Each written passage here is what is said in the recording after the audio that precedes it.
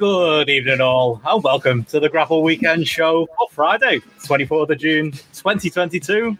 I'm Benno. And I'm JP.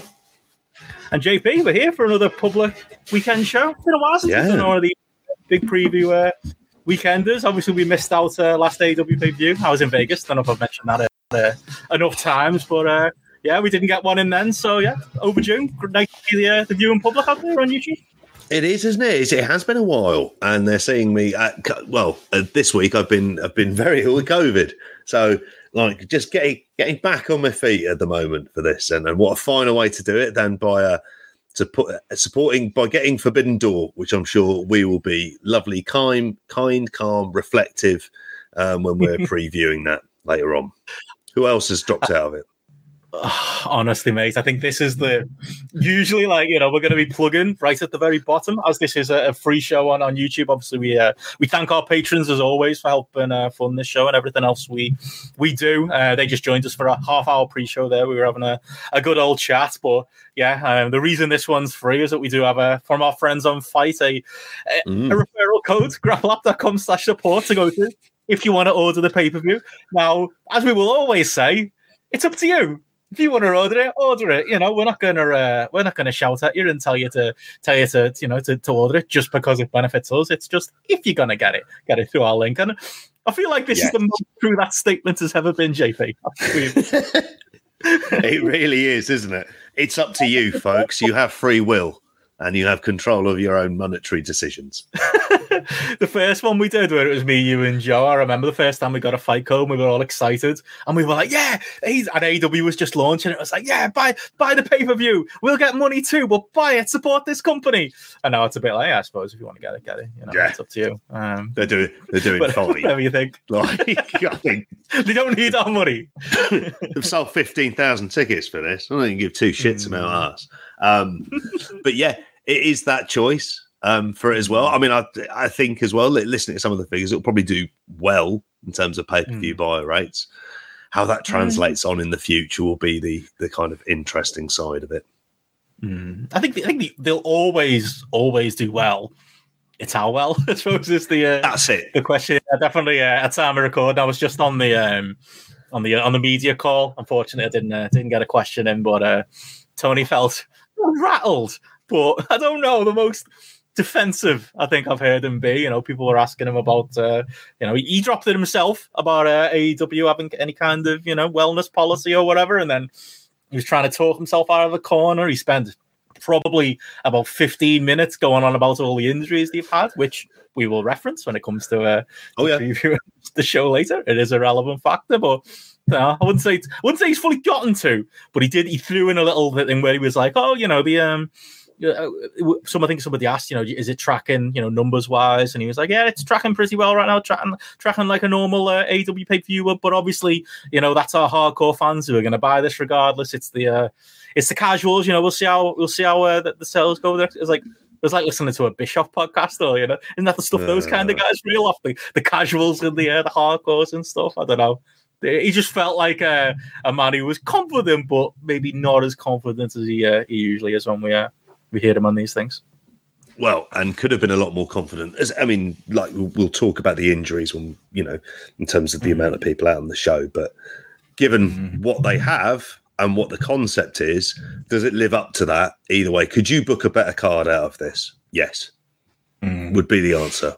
And I'd imagine a lot of other people too. And to get to it has been pretty turgid stuff. I think there's many podcasts out there who are doing like really positive Forbidden Door preview shows on YouTube. Like, I'm sure there's some out there, but like, I don't know. I feel like because we get a lot of grief for being relatively critical of AEW, and like, I always felt like there was a period where like we were loving the show, but I feel like our job is to say what we like and what we don't like about stuff. And I think as Brits, maybe we've got that reputation for being a little bit more dour and maybe saying the negative more than we do the positive. I'll get accused often, JP, of hating everything on Twitter. That's just people in general will say that, but we always used to balance it. We'd always be like, no. We point out the things we hate, but we also point out the things we love, and people will always focus on, the negative stuff, especially when it's something they care about and that they're themselves, feeling positive about. But I don't know, I feel like the wind has turned a little bit, and there's definitely more podcasts like ours out there than there is super positive, AEW podcasts out there. It's hard to defend the TV. Like, and there's always been reason to be like kind of a healthy skepticism, but it feels like there's a lot of stuff with, as we've spoken about previously on Spotlight, in terms of some of the like kind of more booking trope side, and then being able to get around it because you have two brilliant workers in there and you give them 15 minutes for them to go out, and because they're not working lots of house shows, they're going to go hell for leather on that. But yeah, I'm like, it's not been a fun build to watch and preview, and this, in some ways, we should we have been seeing a build for this when you think of all the various computations about this. But I mean, financially, it's already a success. The attendance itself speaks out to it, and as we'll speak about, there'll be some like good matches and stuff. But it's like it's what it could have been, and the kind of thing that you think if you want to knock everything out the park and really become a contender at WWE, this is the kind of shit you got to really get right. Mm-hmm. Yeah, it does feel a bit like, I don't want to like get into that hardcore versus casual stuff, but I do think, it wasn't a guarantee they were going to do so well in the United Center this weekend. That is absolutely something they should be applauded for, that those tickets move so quickly. But I just don't think it necessarily is going to correspond with pay-per-view buys. It's just, like Ben said in the chat there, he's going 120,000. That feels a little bit on the high side. But I know, from following Ben on Twitter, I think he's higher on this show than likes that we are. I think it's going to be. It's one of them. We're used to year-on-year increases as well on AEW pay-per-views, and this is. The other thing about this is the fifth pay-per-view being added. This is a pay-per-view being added a month after a previous one. This is a pay-per-view full of, New Japan talent that, I think, I would say the majority of the AEW fan base are aware of. The majority of the AEW fan base watching New Japan, no. So there is that investment level that might not be quite there. And like we said, we're going to get into the card today, and it's not really got the likes of us doing somersaults over it. So yeah, I'm thinking more in like the 80 range. I'm thinking on the lower end, but it is hard to call. We've had that feeling before about these pay-per-views, and they've outdone our expectations and outdone other people's expectations. And do you want to throw a gambler's number out there, JP? I'll say 100K.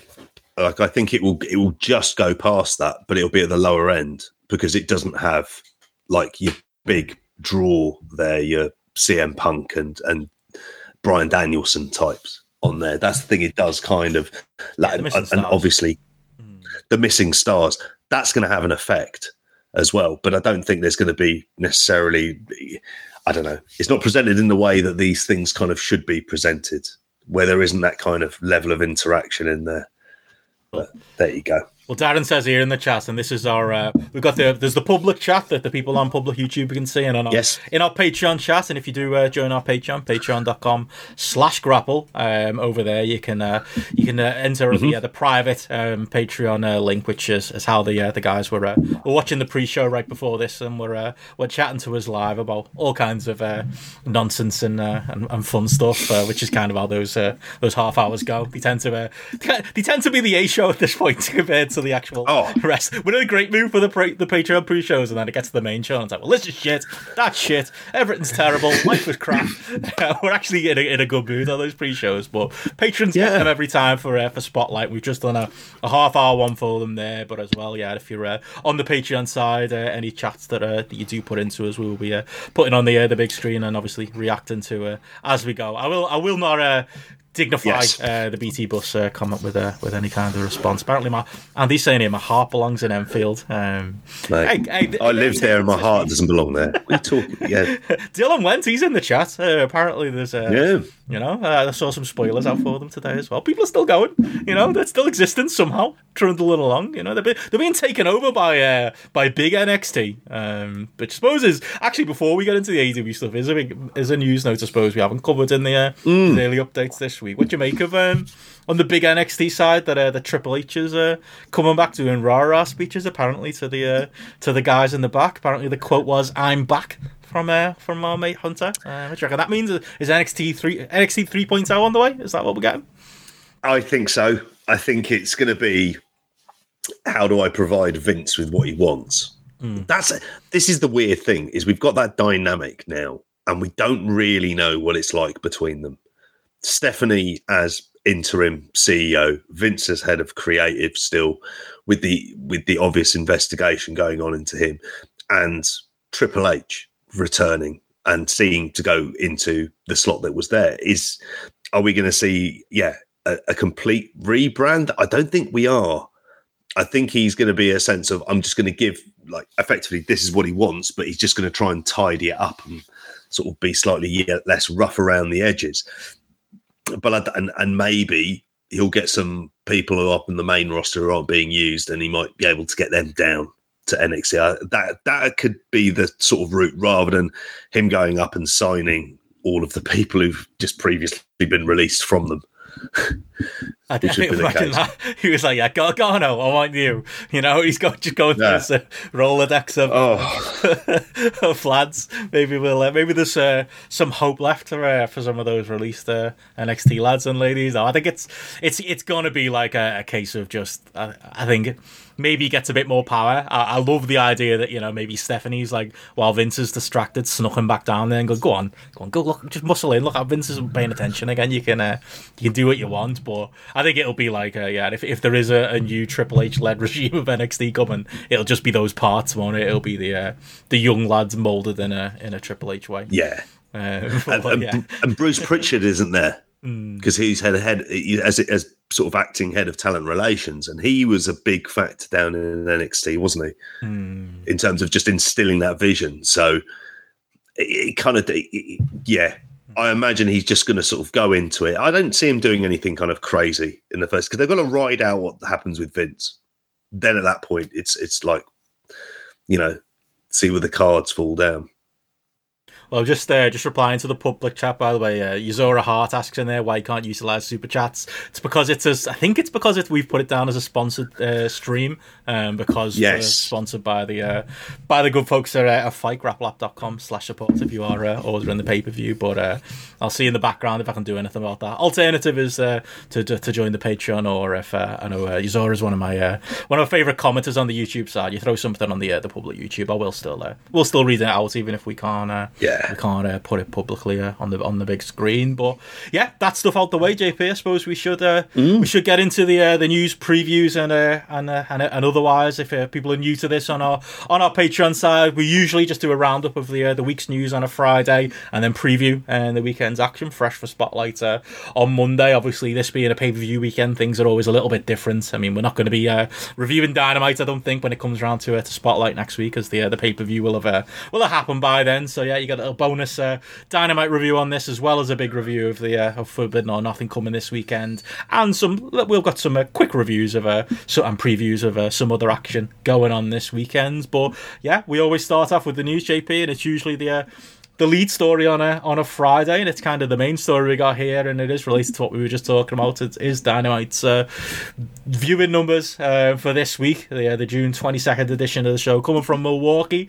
Average 878,000 viewers and approximately a 0.31 in the down, approximately 404,000 viewers. That was up from the very, very disappointing week the previous week. 15% gain in overall viewers and a 11% jump in the key demo. Obviously, we talked in lots of detail on Spotlight about how, you know, that was a disappointing number, but we didn't want to jump to conclusions about it. You know, TV was down overall or something. You know, Dave Meltzer's been shouting from the rooftop this week. But, you know, while 1849 did top cable, and that's the biggest thing. It was number one for the night. It was still Dynamite's second lowest of 2022. So shout out to our friends at postwrestling.com and John Pollock for reporting that. But yeah, all in all, you know, they were up against Game 4 with the Stanley Cup, you know, which did particularly well, and we had a big rebound in the female viewership as well. What do you make of that number, JP? Like I say, almost as a news person or as somebody, you know, reacting to this stuff, it's almost like it's fell right in that middle ground where I don't think we're going to have an extreme reaction either way. You know, it's not like it was as poor as last week. It's not like it's the greatest Dynamite rating ever. You know, obviously that stat there about being the second lowest this year is a little bit alarming. But first on cable is first on cable, and I think maybe the conversation begins and ends there. And that'll be what they'll be most interested in, is they'll be thinking number one on cable. They'll be thinking, you know, you've always got to think with the potential with the TV negotiations coming up for like 2024. That becomes a much bigger deal. However, Dynamite ratings have generally now fallen into this sort of 900,000 mark. There were times when we've spoken about what does it need to do to get up to 1 million, and it feels like that's a little bit away from it. And it feels like when they do enter these kind of lulls, it's like there's a much kind of, there's always like 100,000 people who are kind of willing to not kind of invest in it as much. And if you told me that a Dynamite that featured the debut of Kazuchika Okada was, you know, gonna not get this, was gonna end up with this type of a rating, I'd feel like sorely disappointed. I don't really have any extreme reactions to it like you. I just still think it's disappointing. I think it's still falling, you know, this is not really the kind of, it's not really a good sign going into a pay-per-view. But then they've, you know, I don't think they'll be too upset about it as well at the same time. But for me, it's still not a great number. Tends to be kind of what we, you know, it is a bit of a pattern, you know, of AEW Dynamite doing a slightly, and I say slightly, low number the week before pay-per-views. I don't know what it is about the audience that kind of, you know, causes that pattern to emerge, but it is a thing that's been noted. So I don't necessarily, you know, draw a lot from that. It's one of them. I mean, you know, looking at like, you know, I'll go again mentioning post wrestling. You know, our good friend Brandon over there, who's going to be joining me and Martin Bushby on our live stream next month. I'm looking forward to picking his brain and asking some questions of him. But you can see, you know, from Twitter, and I've got my DMs open there, which is never a good sign. Over on there. Hello. I'm scared about what was in there. Then hopefully nothing too bad. Rewind it back. Yeah, he was looking at, you know, the P2. You know, it's just the overall audience of the 1849. You know, you can see the pattern there. Obviously, with last week's number coming in particularly low there for Dynamite. This is kind of a rebound as an overall number to the range of where we were. And then if you look at the 1849, obviously a big dip there for last week and a slight rebound. So still a little bit of a concern there. But yeah, it's I don't know. It's one of them.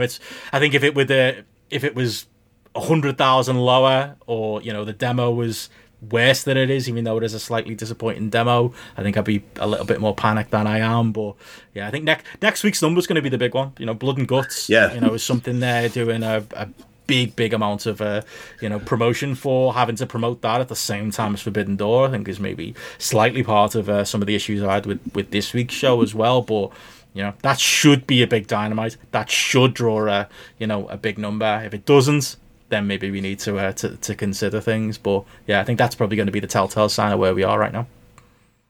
I think it's going to be next week is really the big one.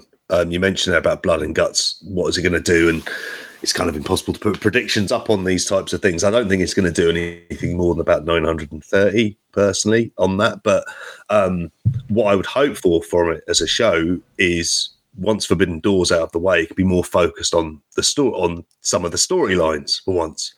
Or are we going to be lost up in a myriad of other titles and all the rest of it? That's it's what direction it goes in post this. Because once you get Blood and Guts out of the way, really, in theory, you've kind of got a clean slate storyline wise, haven't you? For like they need to want to head towards All In, they need it. Yeah. Because obviously we'll get into, you know, again, we don't usually do this on the weekend show, but it is a pay-per-view weekend, so we're going to get into our thoughts on Dynamite as a whole. And that was one big thing that stood out for me. You know, Andy says here in the Patreon chat, obviously, you know, they're having a hard enough time doing their own stories, and with New Japan and talent thrown in, it's a bit messy. But like I say, you add Blood and Guts to that makes it messier.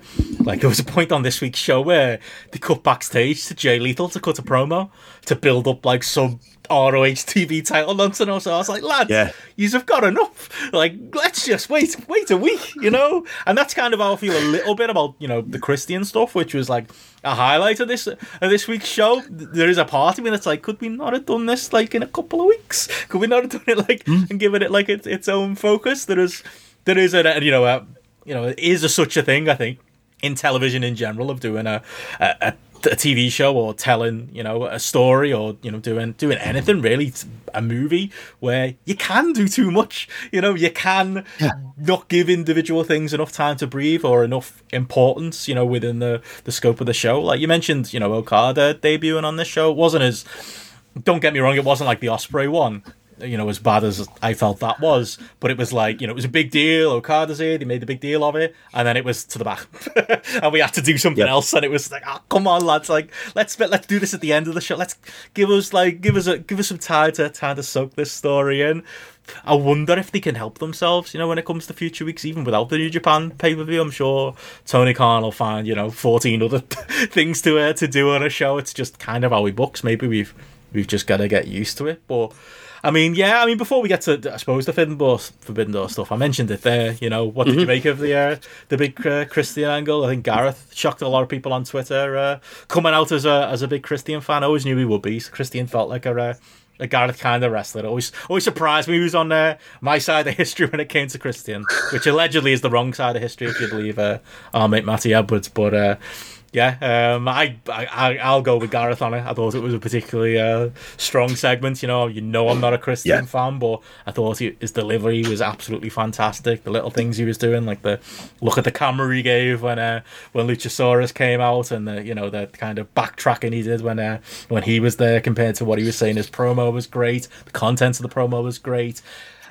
Didn't love the stuff about Jungle Boy's dad. I think just wasn't needed. I felt like the promo was mean enough already without making us all feel a bit grimy and dirty with that. But that minor point aside, there's a smarmy, veteran bad guy who, by the way, threw a few barbs in there at MJF and some of the other younger members of the roster that felt like maybe it had touched the nerve with Christian. They had to talk about MJF being unhappy about getting paid less than certain ex-WWE guys, one of which is probably Christian. He did a great job of channeling that into his promo as well, and I thought it was a killer segment, really. Just well done all round. Yeah, it was great. It'd be even better if it was happening a week from now, and I'm quite looking forward to the build-up for this, because you're hoping that this should be something you're focusing in at All In, shouldn't you? Like, this should be like how far they've spent this long telling the story. So I wasn't really surprised that he could cut that kind of a promo, to be honest with you. It's been a while, and he's done it before. I just kind of liked the character motivations, the idea of playing on the idea. You thought I was going to come back here and help a lot of the young guys get over. Like, it was wonderfully smarmy for it.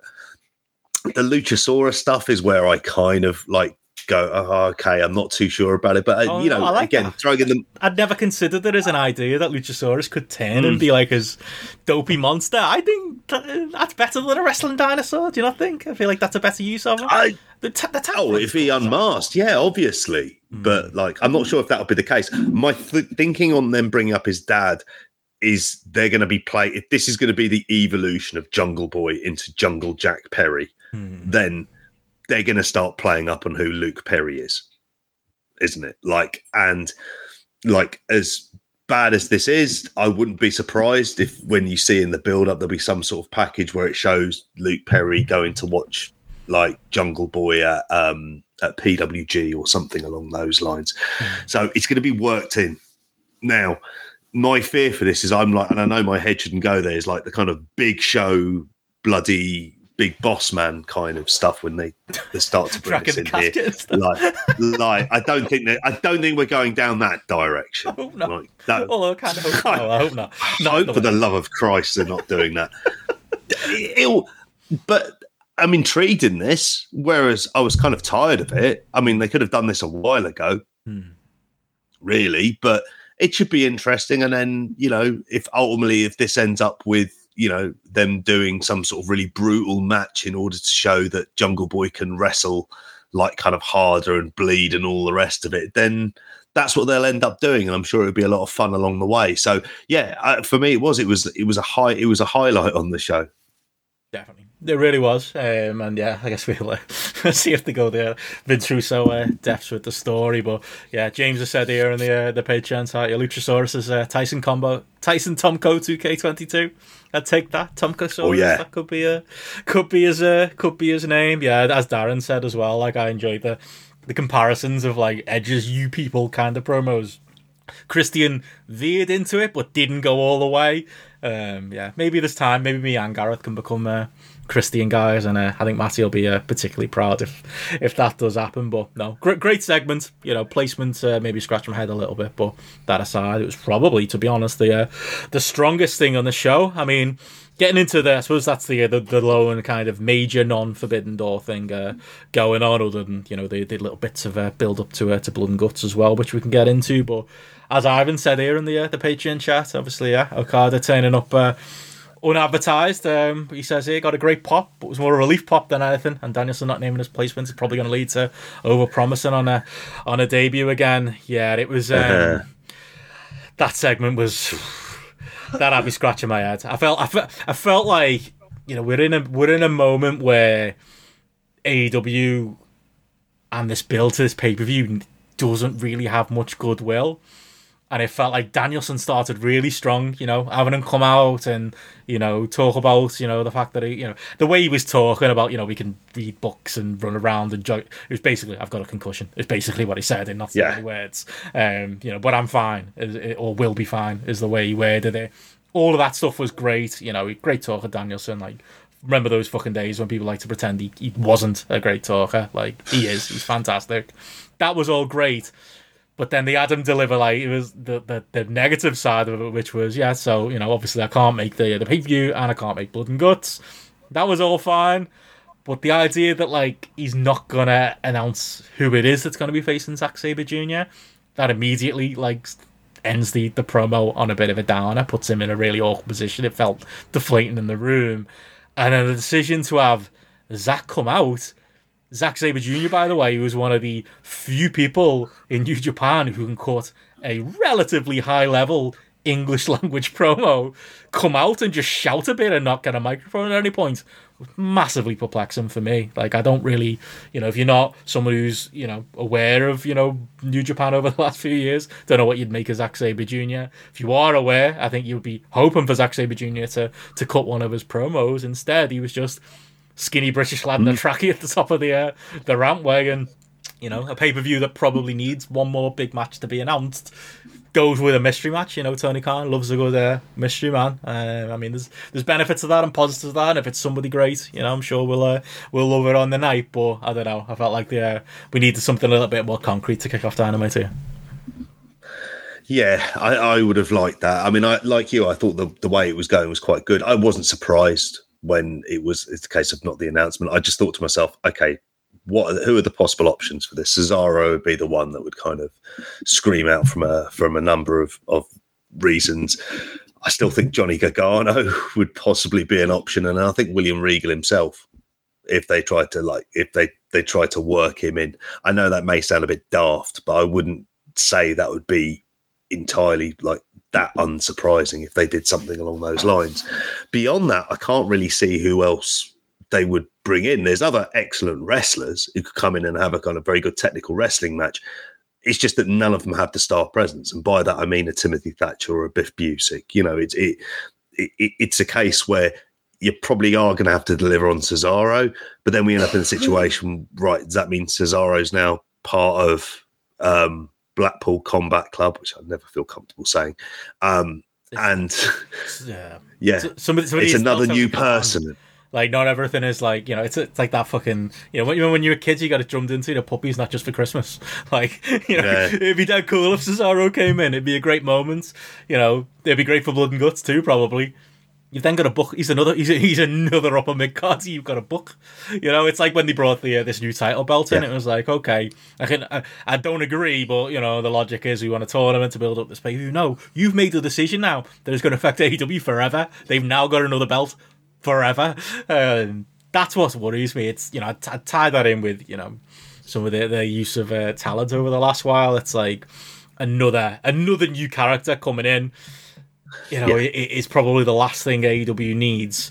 But if it is Cesaro, I think he gets a big pop. It'll be a big moment to a lot of people. Yuzuru Hart, our friend on the public YouTube, says the only thing that make my head explode more than Danielson being out is if they had William Regal. I've heard that talk that Regal could be the guy for the match. I mean, I'm not saying I want to see this at all. Go back and listen to the Patreon show that we did about have a roll around his best matches. Yeah, it could happen. But other than that, getting into that as a possibility, as you say. The other possibilities, what are they? Could be Gresham. That could fit the talk that Daniel said about being a great technical guy, but doesn't quite fit Blood and Guts. Past that, I can't really see past that. I can't see anyone else, especially with Tony on the conference call tonight, talking her up as a big deal and a big name. I know he's got form for doing that and it maybe not living up to everyone's expectations, but I think there's a flaw to this, announcement. It's not, as much as I'd enjoy it, it's not going to be Tim Thatcher, it's not going to be, someone at that level. I think it's Cesaro or bust, which does make me question why they haven't announced it. Maybe they haven't got it, the ink is still wet on the paper or whatever, or maybe Tony just loves the surprises, but I can't see past that. Is there any secondary type person in seriousness you can think of? There isn't. The only other one I mentioned is Gargano, and I don't seriously think it would be him. Yeah, it doesn't really make that much sense. Doesn't fit the technical wrestler side of it, does it? Not really, but it's an option. Joe's an option. Could be Joe. Joe would. But I doubt. Yeah, is he filming? Is he not away filming or something at the moment, or something along those lines? So, really don't know. To be, I mean, Cesaro. When you say Cesaro or bust, I can't think of anyone else they would bring in unless they did something mad from an angle perspective. I just don't. I'd love it. I don't think. I don't see them doing that at all. The only other one would and I did hear it suggested, is if you did something like Turner Daniel Garcia, or try and bring in a Lee Moriarty, and you try and maybe build someone up that way. That would be disappointing. And if Garcia did it, it'd be what? This doesn't make any sense. You're just sort of turning him for the sake of turning him to have these matches then. So Cesaro is the only one. It's just that then what do you do with him afterwards? Probably, I mean, there is a story there to be told, if he comes in and Danielson puts him in. Kingston, who's got this, long term. Is it a shoot? Is it a work? Who knows? Feud with Cesaro. It fits in there, and that they could tell a story after that. But yeah, Ivan says, does Zack Sabre have to win if you plan on doing the Danielson match in AEW again? I think that's... the surprise usually wins, though. That's the other questionable thing on this, and Zack can probably take a loss. I think he probably loses, to be honest. But yeah, like Darren says, Cesaro fits the feud of Bryan and Eddie. So again, that's the lead one for me. And yeah, as Ben says here, Gresham's already had his debut, and Claudio fits the BCC as the tie-in. It's just got to be Claudio, hasn't it? I can't see any other scenario unless something goes really wrong. I think it's him. Exactly. You're bringing up. I often feel like I'm having to search around for names, not for any real reason other than to say someone else other than Cesaro. But I'd be shocked if that isn't the case. It is Tony Khan after all. Backstage happy. He is a man who, on this same Dynamite, as we get into the Forbidden Door build, did decide, he didn't have a wrestler on his 150 wrestler roster who could take a loss to Hangman Page, so he brought in Silas Young. Why? Why? On its face, I'm not gonna. I think I saw Suit Williams say this, and I see where Suit was coming from. Look, Silas came in, lost, left. Not the end of the world. It isn't, but it is another. It is again. It's I keep making the point of if your favorite TV show introduced this many characters in such a short frame of time. We're already it's not even learning who these people are. It's just getting invested in all these different people. Throw another one at us. Why don't you? While we're at it. I also thought he did get too much offense in the match, but it's not going to kill Hangman Page. It was a Dynamite match that was of a reasonable 3.25 star standard that none of us are going to remember in a few weeks. But it still made me laugh when I saw the graphic out there that Silas Young had got himself an AEW book and hometown hero or not. But yeah, it was mainly there, as we all thought, for the Angle post match, which this Adam Cole, Jay White stuff continued on, and here comes Kazuchika Okada, who got a great response for his first appearance in AEW. I think overall, I think you got to be happy with that. He came across like a star. Came across a little bit awkward because you kind of forget that, they don't do these types of angles much in Japan, do they? So didn't seem to really know where to stand. I think our mate Ian made that point on Twitter about that. But like he did look a little bit awkward, but came across as a star. I don't love the match, but it's an injection of star power that this show needed. So overall, I'll take it. Little bit underwhelmed with the fact that we're going to a 4-way, but I think I'm just going to thank my lucky stars that it isn't a 3-way or something else. I think we've gotten there. The way we've gotten there has been very confusing. I still don't really understand the logic of Jay White basically saying Adam Cole and Hangman Page aren't good enough to get title shots, and then Okada comes and then everyone gets title shots, and then the story being Okada's not coming, and then he comes. Don't really understand that either. It just feels a bit like they've been throwing shit at a wall over the last few weeks to try and make sense of this. But we've ended up with the match, like I say, bit of star power for the show, JP, if maybe not in the way that I would have personally expected Okada to be used. Yeah, it's not exactly the classic IWGP big title match you'd be expecting on a show like this in some ways. I was just looking at it now, just thinking, imagine you could just have White and Page for the IWGP title and just Okada and Cole. You just think immeasurably for me, like I think then you can still have a lot of those kind of moments. Obviously, as I've said earlier, and I'm not a fan of the way that they debuted him in here, but I would completely agree that it is that element of star power that you really need from there. Like, credibility. It is credibility, because you're not going to have Naito as well, because isn't he out with an eye injury as well? So like you need all hands on deck. So if you had to have Okada there, it's just wanting to see him being debuted in another way. But I mean, I always thought it was really encouraging the way that the crowd had a really big pop for him, and I'm sure the match itself, like when we talk about it as a card, will be fine, but it's not the best use of these people or the best way to get there. That's it. And it's, I off the top of my head, considering it was teased as well, Hangman Okada, just do that. Could have spent the last few weeks just building up a bit more heat for Adam Cole and Jay White. Maybe they could have had a match. I know it's heel versus heel, but I still prefer it. Then you've got two relatively prestigious single matches added to card that still doesn't feel like it has, absolute tippy top level singles match as good as Tanahashi and Moxley is. It's just not the match I would have booked, but better than the tag and better than Okada not being there. So I'll take it in some form. But I suppose the other quick stuff from Dynamo before we get into the full card. Obviously they did the 6-man tag with Ospreay and Ozzy opening. It's Orange Cassidy and Roppongi Vice. Ospreay and Orange Cassidy's interactions were fun in the match. Maybe one too many of them. If it's supposed to be special, we're seeing them opposite each other in the ring at the weekend. But is what it is. I think that's another one. I think and Ospreay's outright said it on Twitter. I don't think that's the prestigious match that you give a Will Ospreay on a big pay-per-view like this. Again, don't think it was Tony's first call, but as a secondary call, I still don't think it's a particularly good call. Will they deliver in ring though?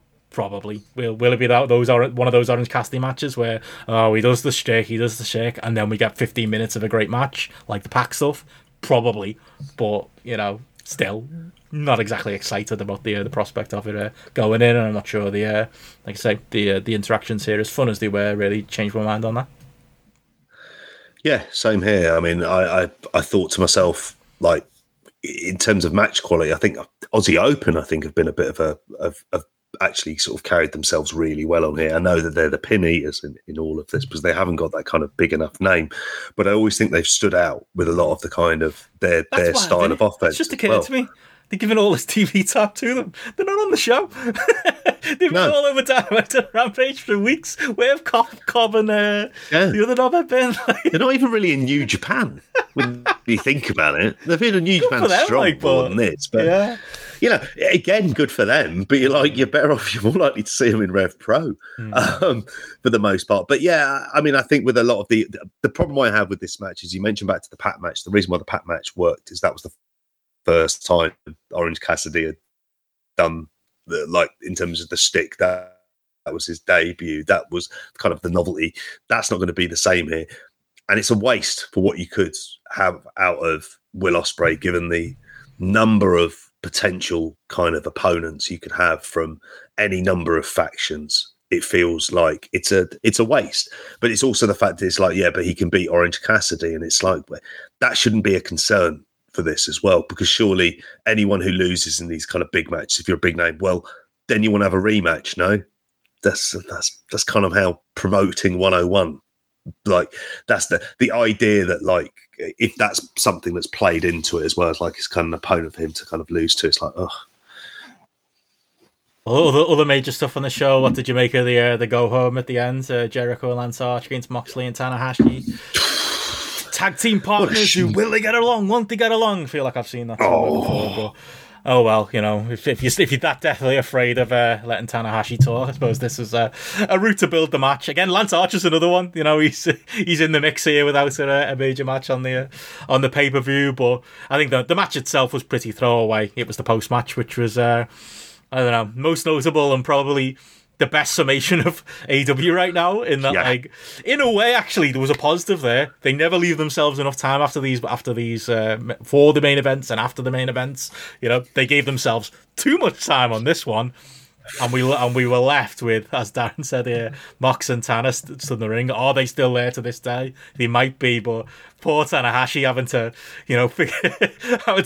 get in at Moxley over and over for 4 minutes while there was a chaotic brawl going on the outside, and Suzuki might as well have just turned up in pajamas for how last he was for, you know, whatever the shit show of a match he's building up for the weekend as the lads brawled around the outside. Just too much happening, I would say, for you go. It was like two ideas merged into one.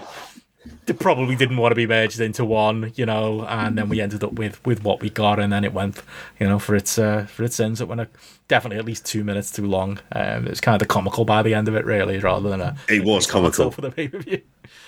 I was just wondering, what are Moxley and Tanahashi saying to each other? How are they not corpsing at this point, 2 minutes in, or just getting bored of the sight of each other, just as they were trying to tell angles for 2-3 different matches all at the same time? Imagine watching a TV program with 2 simultaneous endings. That's like, when you look at it like that, that's a daft thing to try and do, like to do a definitive one. And that's how this felt. It just felt like you said, it was a summation of a lot of the issues that we've had of this as a TV show. Yeah, that's it. You know, the EWR booker, and we can see where he was coming from, and, you know, and trying to do it, but, you know, it just didn't really come off. Matty's just jumped in the chat, by the way. You have missed the Christian chat. Rewind a few minutes, Matty. You'll hear me heap some praise on your hero there. But yeah, Andy says it was like that Noah match where they stared at each other. Hope she's all right, by the way, JP. She is. It was a hell of a cough. She's like a day behind me in the illness stakes. Oh, hopefully she'll be all right by the weekend. She'll be. We send our hopes and prayers. But speaking of hopes and prayers, should we get into this card then? I don't think there's much else to say, is there, from that? Unless you had any other Dynamite thoughts other than that final build. I thought it was slightly better than the week before, but it's still like a convoluted mess. I will say that, actually, no, I'm glad you said that. As a standalone show, if I wasn't, you know, a podcaster or just a wrestling fan who can't help but analyse, you know, the build and the story and the week to week, if you just sat me in front of this as a standalone show, I probably, you know, and overall, I had a good time. It wasn't like what you were, you know, at a loss for things happening, you know, that is but it's good or bad, a big thing about AEW. The matches were fine to strong, you know. I did love the Aussie Open and Ospreay 6-man as a match, even if it didn't do much for my interest in the pay-per-view. Didn't really mention it, but Pentagon and Malachi Black, even if there were a few communication issues there, as there often will be with Pentagon, that was a fun enough match as well. You know, it felt big, it felt newsworthy. Didn't do the best possible job, I think, of building the pay-per-view. It all felt a little too late, but you know, there is that. And as I haven't said here, he just says he doesn't like the El Dorado invading EastEnders comparison as his brother used to fancy book Neighbours versus Home and Away. Now that's an interpromotional show we could get into. That's the real Forbidden Door, JP. How's that going to happen, Jeff? That is. The real Forbidden Door is Neighbours and Home and Away, isn't it? It's if you turned up on one from the other, that's just like, that'd be like, I don't know, if Toady had turned up on Home and Away or something, it'd be like when Flair turned up on WWF TV in like 91. Just like mad shit. Well, we'll hopefully one day see that. There's still time, even if Channel 5 are still not doing the funding. Is that what happened? When did they stop funding it or something like that? I don't know if it was just they were a choice on sort of on the Australian side. Yeah, it's disappointing. Like, Guy Pearce came back for it as well. A lot of the big guns have come back for it. I must confess, I'm going to have to watch that final week of it for old time's sake. And Plain Jane Superbrain. Oh, well, we'll do that chat. Maybe that'll be a deep cut. Yes, we'll do on the Patreon side. But yeah, we should get into what's happening at the weekend before we get into Forbidden Door itself. There is the small matter of Rampage later tonight. JP, very quickly, Rey Fénix versus Andrade is on that show, which is the basically Tony Khan said on the conference call today, literally happening because those lads can't make the pay-per-view, which I still don't really understand. They know primarily AEW contracted talent. Why does it matter where they work in Mexico or whatever? It doesn't want to upset New Japan. Need to fuck off CMLL. Yeah, absolutely. Waste of time. Mercedes Martinez and Serena Deeb against Laney Luck and Sierra. The DKC versus Hook. You can confirm he's a real person. And Cash Wheeler versus Jeff Cobb. That makes up Rampage tonight, JP. Yep. Cash Wheeler, Jeff Cobb looks interesting. DKC, he's the proper New Japan strong young boy. Him and Kevin Knight. Like, again, I it could be a lot of fun for what it is. Slightly throwaway Rampage, but yes, leading into what is obviously the main event of the weekend. AEW and New Japan present Forbidden Door from the United Center in Chicago, Illinois. I think they've sold about 15,000 tickets for this. So on the buy-in, they've got Max Caster and the Gun Club, which is Austin, Billy, and Colton. So yeah, Billy Gunn up against Alex Coughlin, Kevin Knight, the DKC, Yuya Uemura. How's DKC getting a double book this weekend? He's doing well out of this. Who's the gobshite in the New Japan strong lads who's tweeted his way out of a job? The one who's Carl Fredericks, the G1, he's definitely benefiting from the Carl Fredericks kickoff, isn't he? I will say though, like, I get the idea of it. We'll go through these one by one, but like going through this, like the buy-in first. I would have expected there to be more buy-in matches. Maybe we'll get more announced over the weekend. I think I saw a spoiler without ruining Rampage that maybe there is one other match from Rampage that'll get added. I mean, I feel like this might have been a spot I'd have thrown in Aussie Open. Maybe there'll be that match or one of the other matches thrown on the buy-in rather than giving the young lads an outing. But I'm always happy when Max Caster and the Gun Club get a booking. They're kind of fun, aren't they? It shows where they are positioned in the terms of the realm of AEW. I mean, they kind of really like them and they get reactions. They are the kind of thing that is going to pop that kind of live crowd. I'm surprised Hook isn't on the buy-in as well. I would have thought that they might have him versus. Sorry, I just noticed from Ben's comments here, and I didn't catch that. Billy Gunn's in the match. Yeah, I can count because Andy Bowens is injured. Of course. 4-4. Here's New Japan legend Billy Gunn. Where's Yoshitatsu? That's news to me. I think I missed that in the graphic. Why? I mean, look, within the context of this, it's fine. It's a buy-in show match. I'd still think you'd want a work rate type thing on there as well. Otherwise, I'm assuming the buy-in will be what will end up being probably a tremendous countdown to Forbidden Door video package that's just a month out of date. Like the kind of thing that they should have just been showing on a loop week on week. Well, there is that the special, isn't it, the Road to, apparently that's they're always very good then, but it's not coming till after Rampage, so it might be a little bit late. But as Ben said here, Tony Khan has said there will be more matches announced tonight. Are we going winners and losers on this one? What do you reckon? Like, I assume Max Caster and the lads because they're not young boys. But Matty said here, he just take the one Billy Gunn on a big cross-promotional pay-per-view that doesn't involve the TNA. There you go. Was Billy Gunn on Invasion? I don't think he was. Was he injured or something at the time? Don't remember him having a match on Invasion. Because that'd be a great start, that, if he was the one man who worked Invasion and Forbidden Door. Matty can tell us in the chat if we're missing something there, but love it. Jericho wasn't around for the Invasion, was he? I don't know what he was doing. Oh, he buggered off at that time. Oh, I'd forgotten all about that. Well, yeah, I'm with you, Max Caster and the Gun Club winning that one. Zack Sabre Jr. versus. Are we both saying Cesaro? I wonder where this will be on the main show as we get into the main show. There, yeah, I think it's Cesaro, and I think as we said earlier, I think Cesaro goes over in the situation, especially if you're going to Blood and Guts. Yeah, don't have another call on that. I think it's got to be him.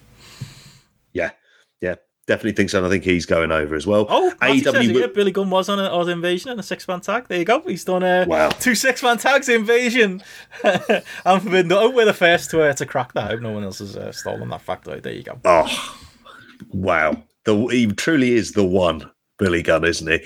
AEW Women's World Title match: Thunder Rosa versus Toni Storm. Being on it, it's again, this exists in a complete silo. It doesn't feel like it's a part of this at all, but I think they wanted to put a women's match on the show. So this is the one that they've done. And I don't necessarily think it's the worst kind of build to it necessarily, that at least they're trying to do something with Toni Storm, but I can't see any other solution other than Thunder Rosa winning. Yeah, I don't know. I don't love the match. Like, you've made much better arguments for who Thunder Rosa, could face on here, whether they could have. I know it's a really easy point to make. Could have done something with Stardom or whatever. Definitely feels out of place. Although I thought Toni Storm looked good on Dynamite this week, and she's been looking pretty good in the run-up. Wouldn't shock me if this was a very good match. Can't say my interest level's high just because it's a bit out of place, but I reckon we'll come out of it going 3.75 to 4 stars or so. I think that might be where I rate it. I think Thunder Rosa wins. I don't think they're going to go to Toni Storm, but I think it's not impossible.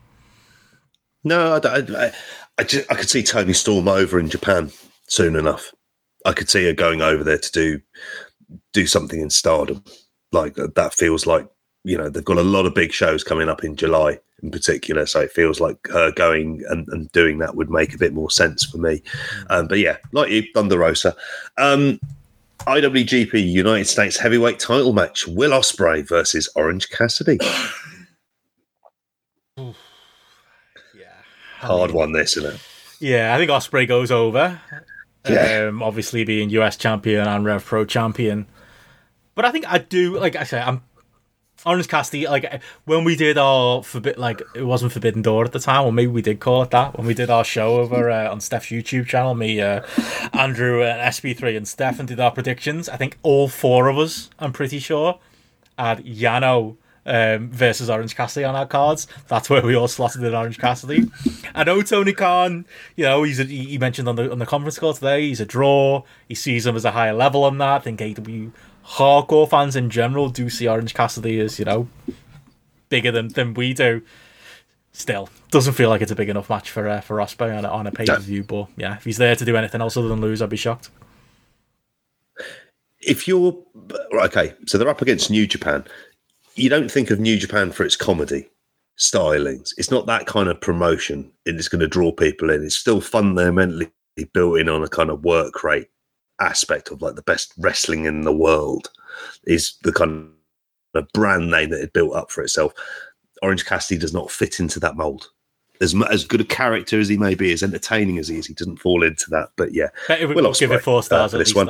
It's Ospreay, big match, isn't it? Of course we will. And it's Orange Cassidy does deliver in these spots. In isolation, I'm not saying this is going to be a bad show, but it's not ultimately going to be as good as it could have been.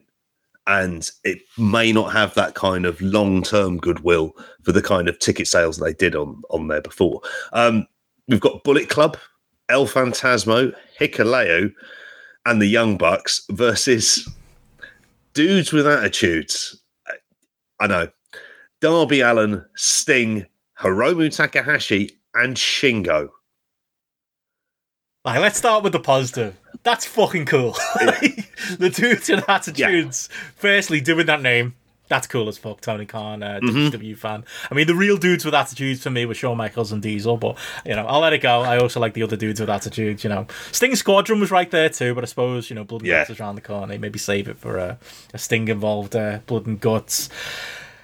Darby Allin, Hiromu, Shingo and Sting being a team is really like Shingo and Sting as a team. Shingo, like who thought we'd ever come to that day?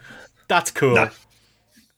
Kind of feel like, you know, you could have done Hiromu versus Darby and had a relatively prestigious big card singles match there that, again, pretty much all of us had on our card on the YouTube show we did last year, but alright, let that go. Feel like Shingo could maybe have a prestigious match, you know, when we get to the 4-way that Ishii's not in anymore. Maybe he could have gone in there. Maybe he could have had a singles match against the Miro or somebody, or, you know, somebody else, you know, a Pac. That would have been a great singles match, wouldn't it? But anyway, cool team, even if on Dynamite, a really odd way to debut, by the way, Shingo and Hiromu just in a graphic, and you're supposed to just know who these people are. But okay. Yeah. What I really don't get, though, is that other team. Like, I mean, I assume this is massively affected by injuries. You've got to imagine Kyle O'Reilly and Bobby Fish were figured in here, because Matt Jackson and Nick Jackson, the Young Bucks, coming back to Bullet Club should be a big deal. But the fact that the team with El Phantasmo and Hikuleo, like, could you get lower on the totem pole when it comes to Bullet Club? I suppose LP's got a bit of cachet, but fuck me, is that a random ass team or a random way to shoehorn the Bucks back in? I feel like with Shingo and Hiromu, there had to be a better spot for the Bucks on this card than this. There is. This is where you get into, like, it'll be fun. It'll be loads great. of fun, and. Yeah, exactly. There'll be fun and there'll be novel interactions. And I expect that. I expect there to be some funny moments. However, you're not going to be left with like kind of classic moments. It's just sort of like they are going to feel like rather fleeting. And this as well, like you can tell, obviously, this is where you get into like the kind of injuries being ravaged, but it's also the haphazard way we get to it. It's again, no assumption of who Hiromu and who Shingo is or why they're being kind of thrown into this. It'll be fun, but all of these people could be involved in something a lot more interesting. Yeah, agreed. And then you've got... I'll have a laugh. I will absolutely have a laugh live. I think this is the most I will enjoy the show. I think there's a million logistical reasons why I hate it as a match.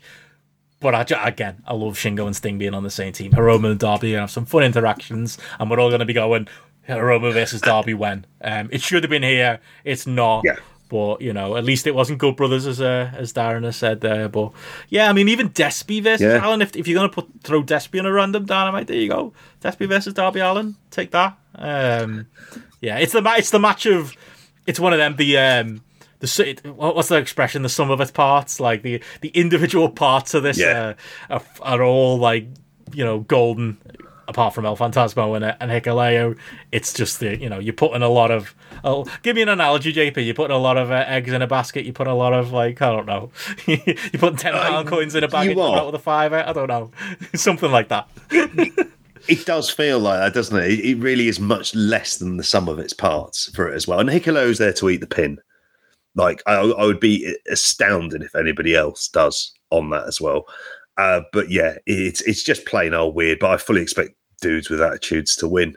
A phrase I didn't think I'd hear myself saying in 2022. Next up, we've got another wacky build to quite a weird 6-man. You've got Eddie Kingston, Shota Umino, and Wheeler Yuta versus the Jericho Appreciation Society, Chris Jericho and Sammy Guevara. Oh, and Minoru Suzuki. Ridiculous match, like absolutely ridiculous match. If Chris Jericho, based on an interview he did this week, didn't want to face Minoru Suzuki because he thought Minoru Suzuki had faced too many mid-carters, tell him to fuck off. Like, that was your obvious match. If you weren't going to do that match, I feel like, I don't even want to see it, but Jericho versus Ospreay would have given this card a little bit of a kick, you know? Like, Kingston could have done a singles with somebody, I don't know, Shingo, Ishii if he'd have been fit, obviously that didn't work out anyway. Suzuki, there you go, there's your match. Absolutely bizarre. The main event segment and Jericho's promo last week where he literally was like, oh, by the way, Shota Umino's in the match. Why Jericho got to choose, I don't know. Why Shota just turned up on Dynamite like you were supposed to know, again, like you were supposed to know who he was. And I love his little thing with Moxley, but I feel like, him and Moxley could have, there could have been a more logical way of Moxley introducing him to the AEW product than just him being fucking shoved into this card, into this match. Just bizarre all round. And why is Sammy Guevara in the match and not Daniel Garcia? Like, I get that you've just added Sammy back to the group. Although, again, you could have done that on Blood and Fucking Guts. You could have done it then, or you could have done it after Blood and Guts. Like, did we have to do it now? Daniel Garcia feels like a slightly better fit to team with Minoru Suzuki. And go against Wheeler Yuta, Eddie Kingston, Shota Umino, but what do I know? This is the most random match on the card. Who wins? Who cares? Probably Jericho's team, because I assume the babyfaces are winning the Blood and Guts, but not asked, to be honest. Like, this is just maybe it'll over deliver, but it's probably the match I'm least interested in the card, again, considering the sum of its parts. Yeah, it'd be full of various bells and whistles, but what it won't have is the kind of like sort of specialness to it as well, because ultimately it feels like an AEW match with a couple of New Japan guys thrown in. And one of them isn't even really with New Japan proper, has been over with Rev Pro, being vaguely underwhelming now. The Global Wars card best part of like a couple of years. That Andy did versus JP. Like, it's like... Yeah. Should we have been careful, like, you know, our criticism of them over the years? The Global Wars and War of the Worlds type stuff. Maybe it actually was stronger than this. Yeah, exactly. Though they did have a fair bit to them as well. At least you get to see a lot more singles matches. Next up, then we've got a sort of winner takes all Ring of Honor World Tag Team titles, IWGP Tag Team titles, not the AAA tag titles, I might add. FTR, the Ring of Honor Tag Champions, Cash Wheeler and Dax Harwood versus United Empire, Great Khan and Jeff Cobb, who are the IWGP Tag Team Champions, versus Roppongi Vice. What are they doing in this match? Like, why are they there? Like, it's all... This is it's not like we got the answer to everything. When we fantasy book cards last year, we all struggled to put, at the time it was Young Bucks, against a good New Japan tag team, because most of them are like thrown together teams, or teams we're not really that interested in. You know, FTR versus United Empire, you know, Cobb and O'Khan is a better match. You know, it may be not as, you know, the strongest team to put against FTR, but they are the fucking champions, so that's a match. Why? Again, Tony Khan's got this list of guys, you know, Orange Cassidy's at the top of the list, Trent's maybe, you know, a 1B in this list of guys he just fucking loves. Why is Trent Beretta in this match? Who is Rocky Romero? I keep asking that question. Like, who are you supposed to, like, believe he is if you only follow AEW? Like, what are they doing in this match? Like, it is just a complete... You subtract them by adding... by throwing them in there, it makes it feel less prestigious to me, less important. They're probably there to eat the pin, which is probably the answer to my own question here. But yeah, it's just devalues the match, and I don't get it. I just don't get it. And actually, listening to Tony today, apparently the spot that Trent occupied opposite Ospreay in the six mans, it was supposed to be CM Punk. So when CM Punk was injured, what did Tony do? Went, you know who should put in this match? Trent Beretta. Like, why he loves him, I don't know, but he fucking loves him, and he's got himself a spot on the card. What can you do? Yeah, if it was just FTR versus United Empire, I think it'd be a lot of fun. I think FTR are winning. I think, you know, given this, I think there's probably an idea that getting them over to Japan soon enough, it would fit in with what they would want to be doing themselves at some point, because you would have imagined as soon as they got released from WWE, it was like, right, we're going to be end up in New Japan. But it's been a hell of a long wait because of the pandemic. But I think that they're going to be one of the teams coming in, sort of, you know, we'll see them at the end of the G1 or something along those lines. But yeah, I just hate this. It's like an unnecessary three-way where there just doesn't need to be a three-way. You could just have what is seen as being two of the best teams, like, up against each other. Something simple, God forbid. Ben says here he thinks Roppongi Vice will win it, gets the RH belts off FTR for one. Nah. Maybe they're not pin eaters, maybe that could be the alternative. I hope not. Yeah, bullshit their way around it. Yeah. Oh, I don't know. I like it. That's the problem, is that what do the Ring of Honor World Tag Team titles mean at this point in time? They're just other belts that they've got on a show to keep a brand alive, because we don't really know what's happening with it. But if your big plan is put it on Roppongi Vice, and it's like, great. What a big idea that is. Speaking of big ideas, we've got the crowning of the first AEW All Atlantic title in a four-way match. You know, we're all absolutely super pumped for this. We have Malachi Black versus Pac versus Miro versus late replacement for Tomohiro Ishii, Clark Connors. I like Clark Connors. Tomohiro Ishii means a lot abroad. I honestly think he means that. He means a lot in the US. He certainly means a lot in the UK. Like, kind of seen as a draw, frankly. Replacing him with Clark Connors for this, and again, I do like Clark Connors. Clark Connors should be in that opening buy-in match, not involved in this. I mean, if there was a situation that summed up everything about, this story and about what's happened with this show, there's an injury, so can you be that mad about it? Logistically, this is just what they do, isn't it? This is what New Japan do. It's going to be the guy who was in the final against Ishii. It's not going to be like they're going to pull a Hail Mary and fly Naito over. It's going to be the logistic. It's going to be the runner-up in a sporting kind of way. That makes sense. Why was he the runner-up, though? Like, why did New Japan get so little of this tournament? Who was the other semi-finalists? Was it Honma and someone else? Like, I mean, it shows Kanemaru. That's why maybe Ishii should have faced somebody who maybe was worth a fuck in this main event. Sorry, in the final of their side of the brackets. Like, it's super disappointing. What's this? God bless all. Who's winning this? I mean. Yeah, it's just not Clark Connors, mate. But Malachi, but again, this card summed up. Even if Ishii was available, was a 4-way the premium use of Ishii? No. Was a 4-way the premium use of Malachi Black, Pac, or Miro? Could you have done Miro Ishii? Could you have done Pac Shingo? Could you have done fucking Malachi Black against fucking Ospreay? Yes, and yes. Like, it's their own.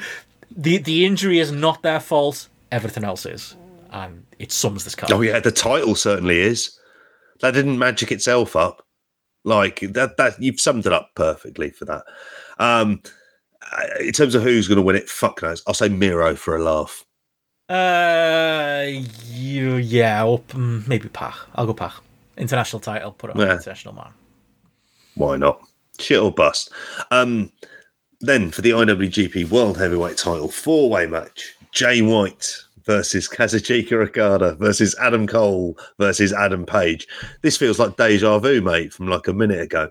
Yeah, we talked this one at length already. We did. It is what it is. I don't love the match. I would prefer 2 singles. And I can't see any other situation other than, I think Jay White retains and Adam Cole is there to eat the pin. Maybe New Japan and WH Park will be proven right. And Okada wins the belt right back from Jay White, and he's just that transitional champion, and he's there to drop the belt right back to Okada again.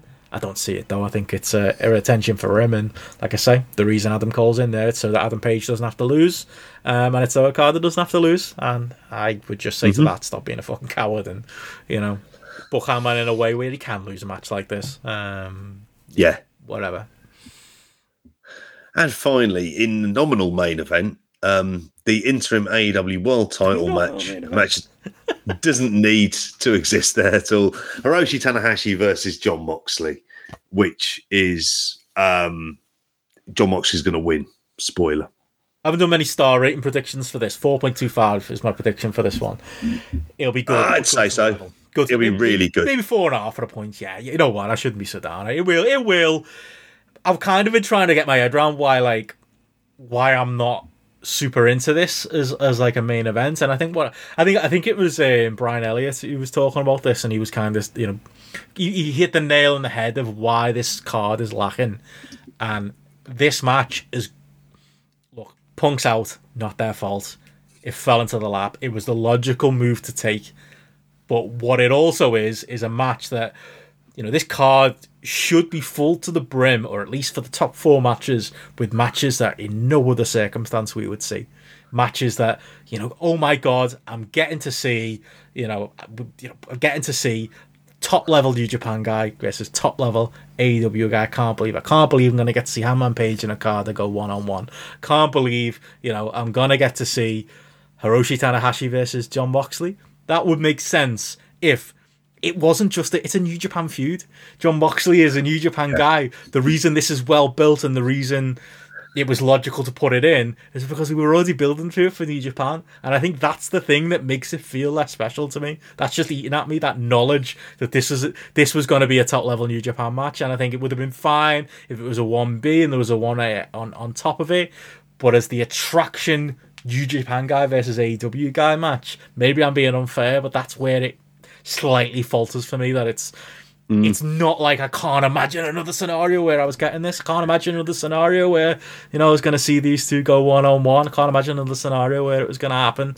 It's not that, and we're few and far between with possibilities for that with the amount of injuries, but it sums up the card for me. It isn't, it's a solid replacement for Punk Tanahashi, but that's what Punk Tanahashi had going for it. It was a match I never thought I'd see. Moxley versus Tanahashi, I was pretty sure I was going to see within the next 3 months.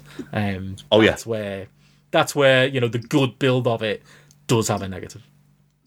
And they interacted recently on one of the New Japan Fight pay-per-views. They were in the main event alongside Will Ospreay and Juice Robinson, which you could argue could also put onto this here as well, couldn't you? You just plop it onto here. The issue again I have with this is it's obvious who's going to win, and B, it's going to be I think it's going to be a very good match. Tanner's going to turn up. He is. It's for him. It's a big opportunity, a big moment for him. He's headlining like a major pay-per-view in the US in front of a sold-out crowd. He's absolutely going to be going hell for leather. The thing is that this is a match that if Moxley is in New Japan over the next couple of years, you're probably going to see at least once, if not twice. It doesn't have that kind of, like you say, that special feel to it. Like a lot of this doesn't, where it's people interacting for the first time and you're like, oh shit, here is their counterpart in New Japan. Yeah. But we're not getting that. That's it. That's what you want. You want to be like, oh, this is, this level of guy in even something as simple as Hiromu and Darby. Oh, they're kind of equivalent in both companies. That's what you want, and that's what it is. The Noah show. I want to state strongly, there are absolutely positives to putting this on the card and it being one of the matches that is, to its credit, built well. It's just the negative is I don't know if it's that special. I just don't know. And Moxley is, he's got a foot in either camp, as Darren says here, he doesn't see him as an AEW guy because you can see him in other places. But yeah, Punk, Jericho, Hangman, Cole, Bryan feel like AEW guys, and, that's kind of what this card needs. If this was the 1B main event to a 1A somewhere else, I think it'd be fine. But that being the end of the card just feels like, oh, there should be one more. There should be another big singles match. There should be something, and there just isn't, is there? Like that is... This match again sums up this card. That I bet, we're all going to be Monday. We're all going to go, oh, weren't there some very, very good matches on this card? There might even be a couple of great ones. I think that is almost a guarantee. But that sums up AEW right now, doesn't it? We've been saying this about the shows. Storytelling, hot garbage. The booking of the shows, the way they put the segments together. Not been a fan of this last month. It's been messy. But what's been delivering? The wrestlers in the ring. The bell rings. Yeah. You're putting two of the best wrestlers in the world against each other. They're going to deliver. That's the saving grace, and it's not the worst saving grace to have in the world. It's fucking pretty fucking great that, we've got two companies here. You've got wrestlers who are that good that, we're pretty confident that's going to be the case. But, it is. It's that it's predictable too. As Darren says here, they shoved the belt on Tanahashi, but they're not going to, because of course Moxley's going to win because of the G1, as you said there. But it's the fact that even the belt being involved kind of lowers this a little bit for me. Like, it was so... We've almost forgotten about it because we're removed from it now, but... It's ridiculous that Tanahashi's like one of the number one contenders for the AEW title versus Jon Moxley. It didn't... I don't think it helped to do that. I think you could have waited and done an interim title tournament after this pay-per-view was out the way. Yeah, there's just a few things going against it for me. Ben says here, if it was him, he'd have Tanahashi win. You could get Punk Tanner all out. But that obviously means you don't get your champion on TV. Just looking in the public chat here, good to see our mate Danny in there. Yuzuru Hart saying, he feels like he thinks Tanahashi's going to surprise everyone and win. But he does say, Moxley has, as James said on Twitter this week, got a fair shot at Wrestler of the Year. So Yuzuru Hart saying there he can't imagine it not delivering. It probably will deliver as a match, and I think you can probably say about that about a lot of stuff on the show, JP, as a whole. I think he will do. I just don't think what it could have done and what both companies could have really done with was an absolute killer supercard to just sort of really get people up and going, and just have something that was just, like you say, was booked in that kind of, this feels like dream matches and feel specials. It's hard to see that when a lot of these people are already interactive for it as well, but certainly something. And before moving on from this into the TV reviews, thinking of something special, I watched MLW this week. Get into the main events. We're done with Forbidden Door. We've done with Forbidden Door. Yeah, we are going to do. We'll do a bit of a wrap up, I think, of some of the other TV and some of the previews. Mate, the real Forbidden Door is TNA and Impact and MLW at the minute. There's a lot of love going on in the JP verse. Like, we have the Benno verse, we have the JP verse, which primarily consists of MLW and Impact, which we'll come on to in a couple of minutes as well. Yes, we had the Weapons of Mass Destruction match between Jacob Fatu and Mads Kruger. We'll come on to that in a little bit. We had Myron Reed getting a backstage pep talk with Davey Richards. He then defeated Casey Navarro and Ares in a three-way retainer title. Ares is what we're basically with MLW's version of the Oddities. Oddities on that. I'm not joking. Holidead was there. Kruger said he promised to leave Fatu's body lying in ashes as his reign of cruelty begins. Fine. Then we had Alex Kane and Mr. Thomas were setting up, a beat the clock challenge for his title, and you've survived 20 minutes with the champion for 20 grand, which I thought was good. Los Maximos, the SATs, defeated Chris Cage and Jaden Balo. And like an SAT style, there was a lot of ropey spots on there, but they won with the Spanish Flyers. You would have absolutely loved that. Cesar Duran then found Gangrel and Aries. Yeah, he's part of that Oddity stable, Gangrel. Yeah, on there. He's and Cesar Duran wants him to take out Microman next week. He's been a thorn in his side. I don't know if he's tall enough to really reach up to his size, but I digress. Another story for another time. And in the main event, Jacob Fatu defeated Mads Kruger in a Weapons of Mass Destruction match. The ringside area was filled with military equipment and large containers seemingly containing chemical weapons. One had an anthrax label on it. Another one had smoke billowing from it. There were weapons in other ones. He won with a quite traditional way, with a splash from the top of the ladder, and then him and Kruger got into it. He put his head into like a box of what was like chemical waste, a bit like RoboCop, except when your man melted, that didn't happen, but he did take his mask. So whether or not we're going to get an unmasked Mads Kruger next week or not, there we are for that. Impact. There we go. Yeah, this is the thing. We're just going to get to this as quickly as possible. Mia Yim defeated Chelsea Green. Then they set up a load of stuff next week that was happening on there. For the setting up, Against All Odds on there. Then Johnny Swinger and Zicky Dice, they lost to Shark Boy and Bapinda Gujar. Yeah, Shark Boy still around on there as well. Tasha Steeles is getting a rematch, getting a match with Jordan Grace next week as well. Josh Alexander defeated Cody Deaner. It then set up, Big Joe Doring having a bit of an attack on there. Sammy Callahan versus Jack Price, which is, I work with someone by that name, so I hope it's not him. He'd really struggle. But they've set up the Against All Odds card on there as well, with Sammy Callahan versus Moose in a Clockwork Orange House of Fun match on there as well. Jordan's Grace versus Tasha Steeles, Honor No More versus James Storm, Briscoes and Good Brothers in a 10-man tag. No Chris Harris, that is to be noted. Josh Alexander versus Joe Doring, Mike Bailey versus someone to be determined in a 4-way next week. And the main event, Honor No More versus James Storm and the Briscoes. Honor No More won on that one. Seems somewhat disappointing on there. Honor No More demolishing the Briscoes, which kind of doesn't really make too much sense. Oh yeah, NXT UK was on. Ashton Smith is now still injured. Him and Oliver Carr are forced to vacate the NXT UK Tag Team Championship. Isla Dawn defeated Myla Grace. Saray defeated Nina Samuels. Brooks Jensen and Josh Briggs won the vacated NXT UK Tag Team Championship by defeating DeFamily. Is that Lucky Kids team?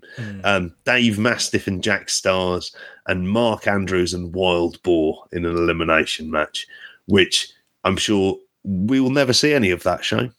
I feel like I've been ripped out of like a comfortable womb where we were shitting on New Japan, and all of a sudden MLW are lighting people on fire, and NXT UK actually seems pretty normal, putting belts on nonsense, but yeah. There you go. I saw even like the couple of people still sticking around watching NXT UK. Andy Ogden among them. Very disappointing that Brooks Jensen and Josh Briggs have just walked in and won the belts. Our brand is dead. Brand. I think I saw Andy say, but yeah. Our brand was never alive, mate. That was the issue, yeah. Well, there you go. There's your quick TV results as JP does his best Excalibur impression. I'll try and do it justice and do a similar job for the rest of our quick previews we've got for the weekend coming up. Not a lot else going on outside of Forbidden Door. SmackDown is obviously on later tonight. Is this fresh? Something tonight? Gunther and Ricochet doing a rematch, are they? Yeah, they are. Yeah, I'm into it. There you go. Got me back in the room there. Get me on the BT bus. I'll be into that. Nice. Will Vince be on it again? I don't know. Probably. Yeah, probably. He's going to do the rounds. I'm surprised he didn't turn up in NXT UK. Aaliyah versus Shotzi is on the show before Shotzi gets pulled back to the Triple H verse. And Shinsuke Nakamura versus Sami Zayn. I saw Sami Zayn tweet about this today, that it was on free TV. Get to see us two wrestle. I mean, can we also go back in time to when Nakamura gave a shit and Sami Zayn wasn't on his holidays? But as in Nakamura's first match in the company when he gave his shit. Yeah, literally against Sami Zayn. So I got a lot of value out of Sami Zayn. If they want to, I was thinking this. If they want to put Cena against anybody, he'd be my pick. I think they'd have a laugh, them too. Would have to be a 5-star match. I think they'd have a good old time of it. But yeah, that's on tonight for fans of bad wrestling. But New Japan Strong is also on. If you don't have enough New Japan for the weekend, Fred Rosser versus Tom Lawler for the Strong Openweight Championship, and Minoru Suzuki versus Tony Deppen. I mean, they both sound better than a lot of Forbidden Door. So yeah, I know. Look forward to that. What I'd give for Tom Lawler to be on the Forbidden Door, it would seem a bit too weird, but yeah. I mean, Fred Ross's champion, that should be noted on there as well. And then finally, there is a Stardom pay-per-view this weekend. They've also had a lot of injuries. They're doing like a tour of people qualifying for the 5-star Grand Prix. Take note, New Japan. You could just have qualifiers and make that mean something. But there we go. You've got in the main event, you've got Stars versus Queen's Quest in a cage match. That's Mai Iwatani, Hazuki, and Kaguma versus Taimi Hayashishita, Azumi, and Saya Kamitani. Also in a cage match, you've got Natsupoi versus Tam Nakano. You've got an elimination triple threat match for the Artists of Stardom Championship. That's the trios title. Starlight Kids, Saki Kashima, and Momo Watanabe from Wado Tai versus Julia, Mai Sakurai, and Maika from Donna Del Mundo versus Shuri, Ami Sarai, and Mirai from God's Eye, which is Shuri's stable now. And in a special singles match, you've got Himeka versus Mina Shirakawa. Then you've got Momo Kogo and Saya Ida from Stars versus Miyu Amasaki and Lady C from Queen's Quest. And then Unagi Sayaka versus Waka Tsukiyama versus Raka. So there you go. That's in Nagoya, Japan. Fight in the top 2022, not fight to the top. It's a Japanese pay-per-view. They always go some mad way. Good job, mate. But yeah, there's not a huge amount else going on elsewhere. What were the other cards you came across when you were doing research for this? Defy and Warrior Wrestling, because they're in Chicago. So I think Warrior Wrestling had a couple of I mean, I don't know, couple of kind of interesting kind of people on it, but it's like Warrior Wrestling. They exist in a kind of a vacuum. It's on Fight, I think, the Warrior Wrestling cards. I think they are up on there, but Steph's out in Chicago. She was considering going to that, but probably have a better time there. Than obviously, not a GCW not running this weekend, or is that next week? No, next weekend. I think they're having a week off for reasons. Yeah, I'm pretty sure. I thought they were running running Chicago. It doesn't sound like them to miss a trick. Maybe they're not. You think so, won't you? I will check with Game Changer Wrestling. Maybe I'm completely. They don't count. It's only GCW anyway. If they're around, they're it'll be shit anyway. So that's going on too. No, they've got a big Detroit shows next week. So they're following the 30th. So they're following to Blood and Guts. That's right, yeah. So that's the 30th. When's that? That's for Thursday, right? So Dynamite's Wednesday, Blood and Guts Thursday, and then that's Thursday after it. There you go. And you do it around in town. So there you go. If you're in town, enjoy all of that stuff. But yeah, other than that, I think that brings us to a nice end there. We've buried it plenty, but if you are planning on going to Forbidden Door after all that, grapplapp.com/support is where you'll find our our unique referral link where you can click, and it gives Grapple a bit of a kickback. You don't pay any more for the pay-per-view. I believe there's even been some discount codes knocked around by Fight for the pay-per-view for people who are sub to the AEW service on there. So that maybe tells you something about how sales are going. But yeah, you can get it cheap enough, and if you do it via the website rather than the app, you can get a better exchange rate if you're a Brit too. So make sure you do that. Buying dollars, not pounds, always a good bit of advice. Yeah. But yeah, other than that, the other plug would be if you did enjoy this show today, you're listening on the audio on our free feed, or you've tuned in on the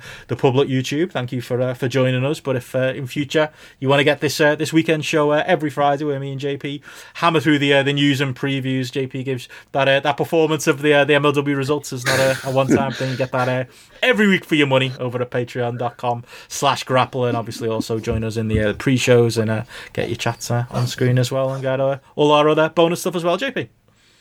Yeah, exactly. Get yourself across there, patreon.com/grapple. So yeah, that's it for us for another show. Thank you, patrons, for tuning in. Thank you, live viewers, for tuning in with us on YouTube. We'll be back with Spotlight early next week with our review of Forbidden Door. Maxalamo Somali. Amazing. Have a great weekend, everyone. Enjoy. Adios. See ya.